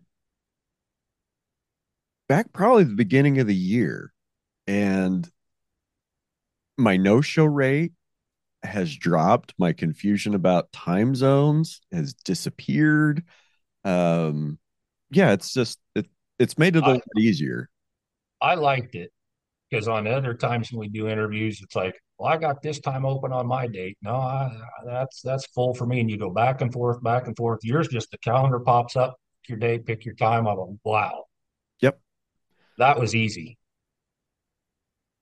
I'll be honest. Sometimes it's not like the most ideal thing for ranching to do podcast first thing in the morning, but it is what it is. It's only supposed to be 90 today, so I'm not going to mind working this afternoon. That's probably the downside of that. You asked me to do this interview, what, 2 months ago? It Something. also made it a little easier to procrastinate and like, oh no, I'm bailing. Hey, it's going to be hot this week, and oh well, I'm going to go do this, and I just kept putting it off, and but yeah. So if you don't like doing it first thing in the morning, I'll apologize. Yeah, I can get up. I'll make my rounds, and Oh no, no, no. I'm gonna be done by 8 o'clock in the morning. Yeah, I'm not. Don't get me wrong. I'm not complaining. Other than the fact that I was gone Thursday, Friday, I got back late Friday. Um, so I had some time to spend out there on Saturday. I was busy yesterday morning, and then we had to go do calves last night. Just really, I just haven't had much I guess I haven't had a weekend and I really haven't looked at my cows a whole lot in the last 4 days. So it'll be And, fine. and I don't, and I sympathize with you. And I don't know that people, I'm just going to throw this out there for your listeners. I don't know that people realize the time that guys like you and I put in behind the scenes, like for you to do a podcast, for me to do a marketing school, and then to still be a family man, still run the ranch. It's a lot. Yeah, for sure. No, I people ask me like, well, how much time does it take to do that podcast? I'm like, well, it just usually takes about 2.5 hours to record an episode. Well, what else does it take after that? And then I start kind of running through like, well, you got to find a guest, you got to negotiate with them, you got to communicate with them. I got to do some background research, so that's all before I ever hit the record button. And then after you hit the record button, I got to do editing. I got to edit the file. I got to write the intro, got to record that, got to throw the ads in, got to write the show notes, got to post it, got to make sure all the links are there, got to do the cover art. And then if I have time left over, in my podcast budget time for the week, then I'll do some, then I'll make some clips and I'll, make some posts to try to promote the episode, get some extra people to listen to it. But some weeks that gets done. Some weeks I spend more time at the ranch looking at cows and fixing fence. And Makes you enjoy the time on the ranch a lot more. yeah, At least it does for me. but then again, there's days, when it's like 107. I don't mind sitting down here in the studio when it's 107 outside. That's kind of the nice part of it. Last week was brutal. Oh, we got a little more warm weather coming, I think, next week or so. While this is sitting on my hard drive waiting to be released. Hopefully by the time this one comes out, should be mid-September, and we are done with 95 or better and on the downhill run to fall. Let's hope. So, so before we go, let's tell me about your school. Why would somebody want to come to your school? I'll teach you everything they couldn't and wouldn't teach you in college. I'll teach you how to make money. Okay. How'd you like that for an elevator speech? That was a short trip. Yeah. Um, no, listen, when I do my schools, here's the longer, more expanded version.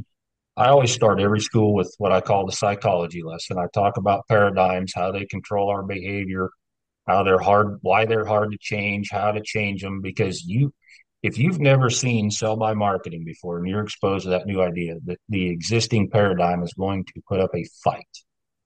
And those two little voices, I refer to the angel character. Like, you remember the old cartoons, Bugs Bunny had the angel character on one shoulder, the devil on the other, and they're going to talk. And you have to make sure that the right angel wins that fight. Um, and that applies to a lot of other things. I've had more feedback on that portion of the school than anything. You take the ranchers up in the Dakotas, got crushed with them blizzards, and it weighs on you mentally. And they told me that they felt like that helped their mental toughness and their focus on what they needed to get done during that blizzard, and it got them through that portion.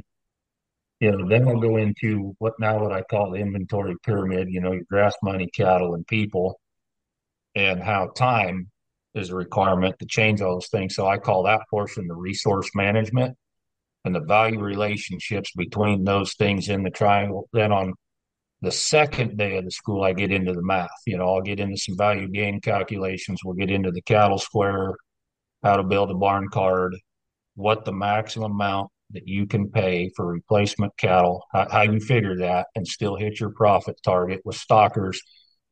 The big crescendo at the end of day two is trading cows and running like a closed herd concept. And so I will show you the value relationships between different cows and how you would go about making those trades.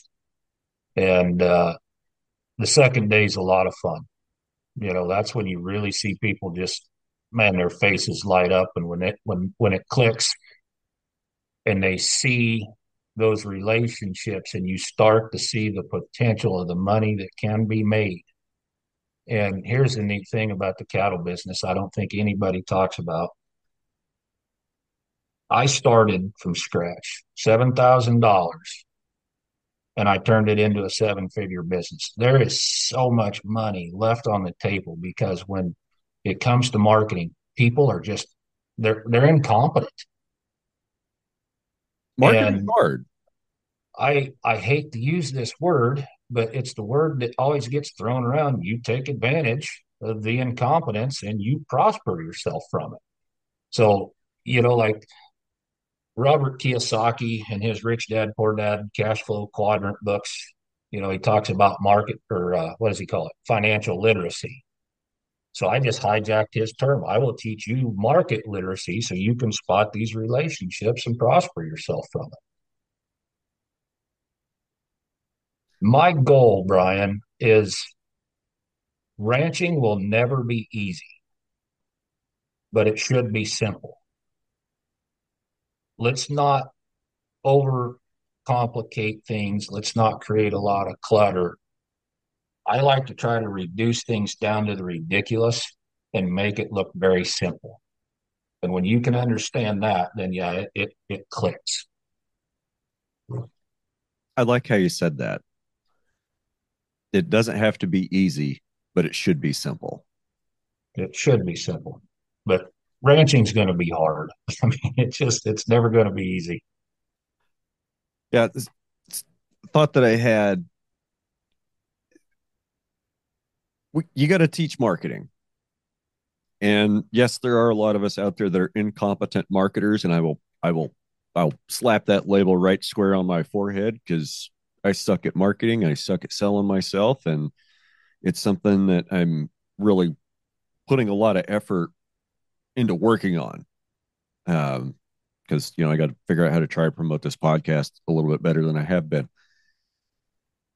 And I think that's why, not that's why, but that's how we've ended up where we are in ag, is because a lot of farmers and ranchers, we don't want to market.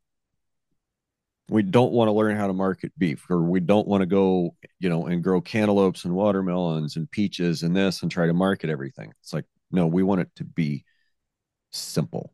We want to do one thing. We want it to be simple. And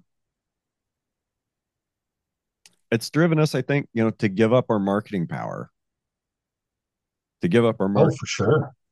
I mean, give up our marketing power. And that's also what made the narrative of get big or get out so attractive. Like, well, this is not really working on small scale, but it's kind of making a little money. If I just did a whole bunch more of this, that'd be better, right?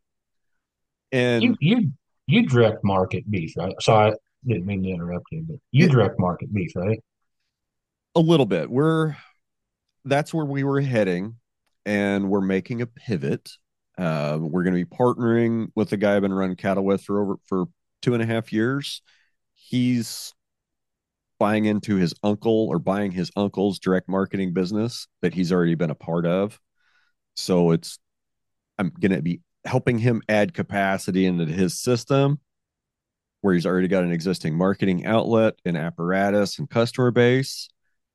And I'm just going to reduce some risk and some I guess gain back some quality of life. So yes and no. I have a bunch of freezer beef for sale that I need to market and I need to get moved. Um, and I don't know if that answered your question. I didn't really want to get Well, too deep down a rabbit trail. it gives me an idea. Years ago, we were doing quite a bit of that, and somebody grills steaks for their friends. Oh, these are good steaks. Where'd you get them? Oh, I know a guy. I was that guy, and so it just kept growing, growing, growing. And we had some good local lockers, and one guy lost his wife and he quit butchering, and another locker caught fire, burned down, they didn't rebuild, and we're losing these local lockers, and the quality of the work that the lockers we have now has gone down. It's just declined. I mean, they're so busy, everybody's trying to get a shackle space at the same locker, and the quality of the work, they just don't care. They don't care if they screw up your entire order, and you don't get the cuts that you asked for. And I got sick of it because we were doing so much of this. We were selling pigs, we were butchering chickens, selling the beef. We were doing all of that stuff. And I finally just got sick of it. And I'm like, dealing with these lockers is such a pain in the rear end.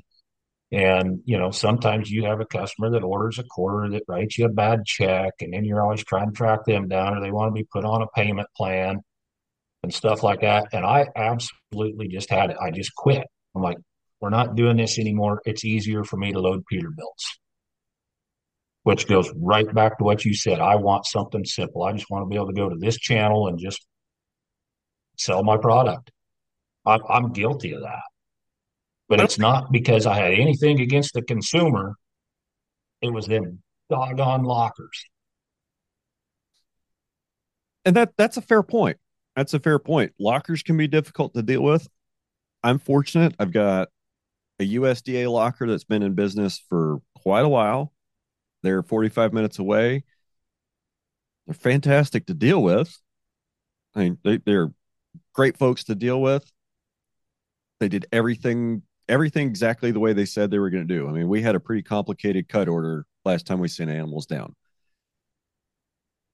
They were I'm not going to say they were hesitant, but they did say, well, this and this could be a problem. You might want to think about this and this instead. Okay, we made some adjustments, but they were great to work with. And I have no complaints about them. And what's even better is we just had a new locker open up that I haven't used yet.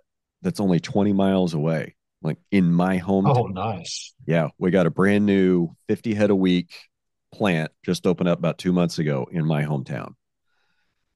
Wow. And I think he might be missing an opportunity because they have no retail space. You like Mhm. a public customer can't just walk in and buy a pound of ground beef. Like they're not set up to do that. And I could go both ways on that. I mean, I could go both ways on that, and I can see how not having a retail space takes a lot of bullshit off their plate. I mean, and that's probably a full-time employee that it would take to run that retail space anyway. So I can see why why in an operation like that he built from the ground up, he wouldn't want to include that. But I think we're just really, we're fortunate that I've got two USDA facilities within an hour, and an hour and a half away, there's a really great state inspected plant that I can use for other stuff that, I mean, I used them for a bunch last year. So we've got there's some good options around for processing. We're kind of lucky that way. Um, and Doug, I hate to go because we're having such a great Yeah. conversation, but I do have another meeting after this. So when you had, tell me about your next couple of schools coming up. Where are they at? How can people find it? We right now the only one on the schedule is the first week in December. I want to say it's like the fifth and sixth, if I remember correctly. That will be in Beatrice, Nebraska. Um, there will be a couple in early 2024. Excuse me. We haven't set a date for those yet. We're kind of waiting for our daughter's basketball schedule to come out. But as soon as we get that, we will pick some dates and Uh, the all of that tyranny, information. What's that? the tyranny of the school activity calendar. This club ball, we travel. Let me just say this, little girls basketball runs everything around me. Um, but as soon as we get those dates set, we'll update them. They will be on my website, mrcattlemaster.com. And you already kind of mentioned the date that you think this podcast come out, but I will be at Husker Harvest Days, middle of September. I'm giving some talks out there all 3 days. And, that's always a fun time. You get to visit with producers and hang out and visit, and they ask a lot of questions. And I kind of really enjoy that show. When is Husker Harvest Days? Is that the second week of September or third week? Second, it's right in the middle. I think it's like the 12th through the 14th this year. Okay. So that'll be the week after there's the Wyoming Farm Ranch and Hemp show that I've been asked to be at. So I'm going to be there, and maybe the week after, if I don't have anything better to do, maybe I'll slide up for Husker Harvest Days. So Cool. I think that week looks fairly clear. Let's like 25% chance that might happen. Yeah, well, this year I understand this is one of those different years, and I'm kind of curious to see what attendance will be like. Because looking at how our cornfields changed this week, I don't know if attendance is going to be that great this year, but we'll see. I know the conferences that the last couple that I've been at have been well attended, but that's also kind of on the regenerative and soil health side. Sure. All right, so we got MrCattleMaster.com. Anywhere you like to be contacted on social media, or Really, I'm not a big social media guy. I'm a little bit more old school. Just call me or send me a text. okay, and they can find all that on MrCattleMaster.com. Yep, the contact info's on that page. And some people prefer emails. I try to reply to emails mostly in the mornings, and then try to ignore them the best I can the rest of the day. So that's kind of part of my morning routine. But and then I've got the Doug's Market Intel blog on Beef Magazine's website. Okay, very So cool. I try to be like you and expose people to radical content. Got to shake a tree and alter and challenge paradigms every once in a while. Yep, absolutely. All right, Doug, I appreciate your time today, and I wish we could continue. We'll just have to do it again. Yeah, thanks, Brian. Yep. Have a great day, and y'all out there in podcast land, enjoy your week. If you enjoyed this episode, don't forget to like, share, and subscribe to our podcast. We'd also love to hear your thoughts, so leave us a review if you haven't already. And don't forget to check out the Q&A and the polls on Spotify. Your support helps us bring more enlightening conversations and fresh stories from the world of farming and ranching. Thank you for listening to Ranching Reboot, your favorite regenerative ag podcast.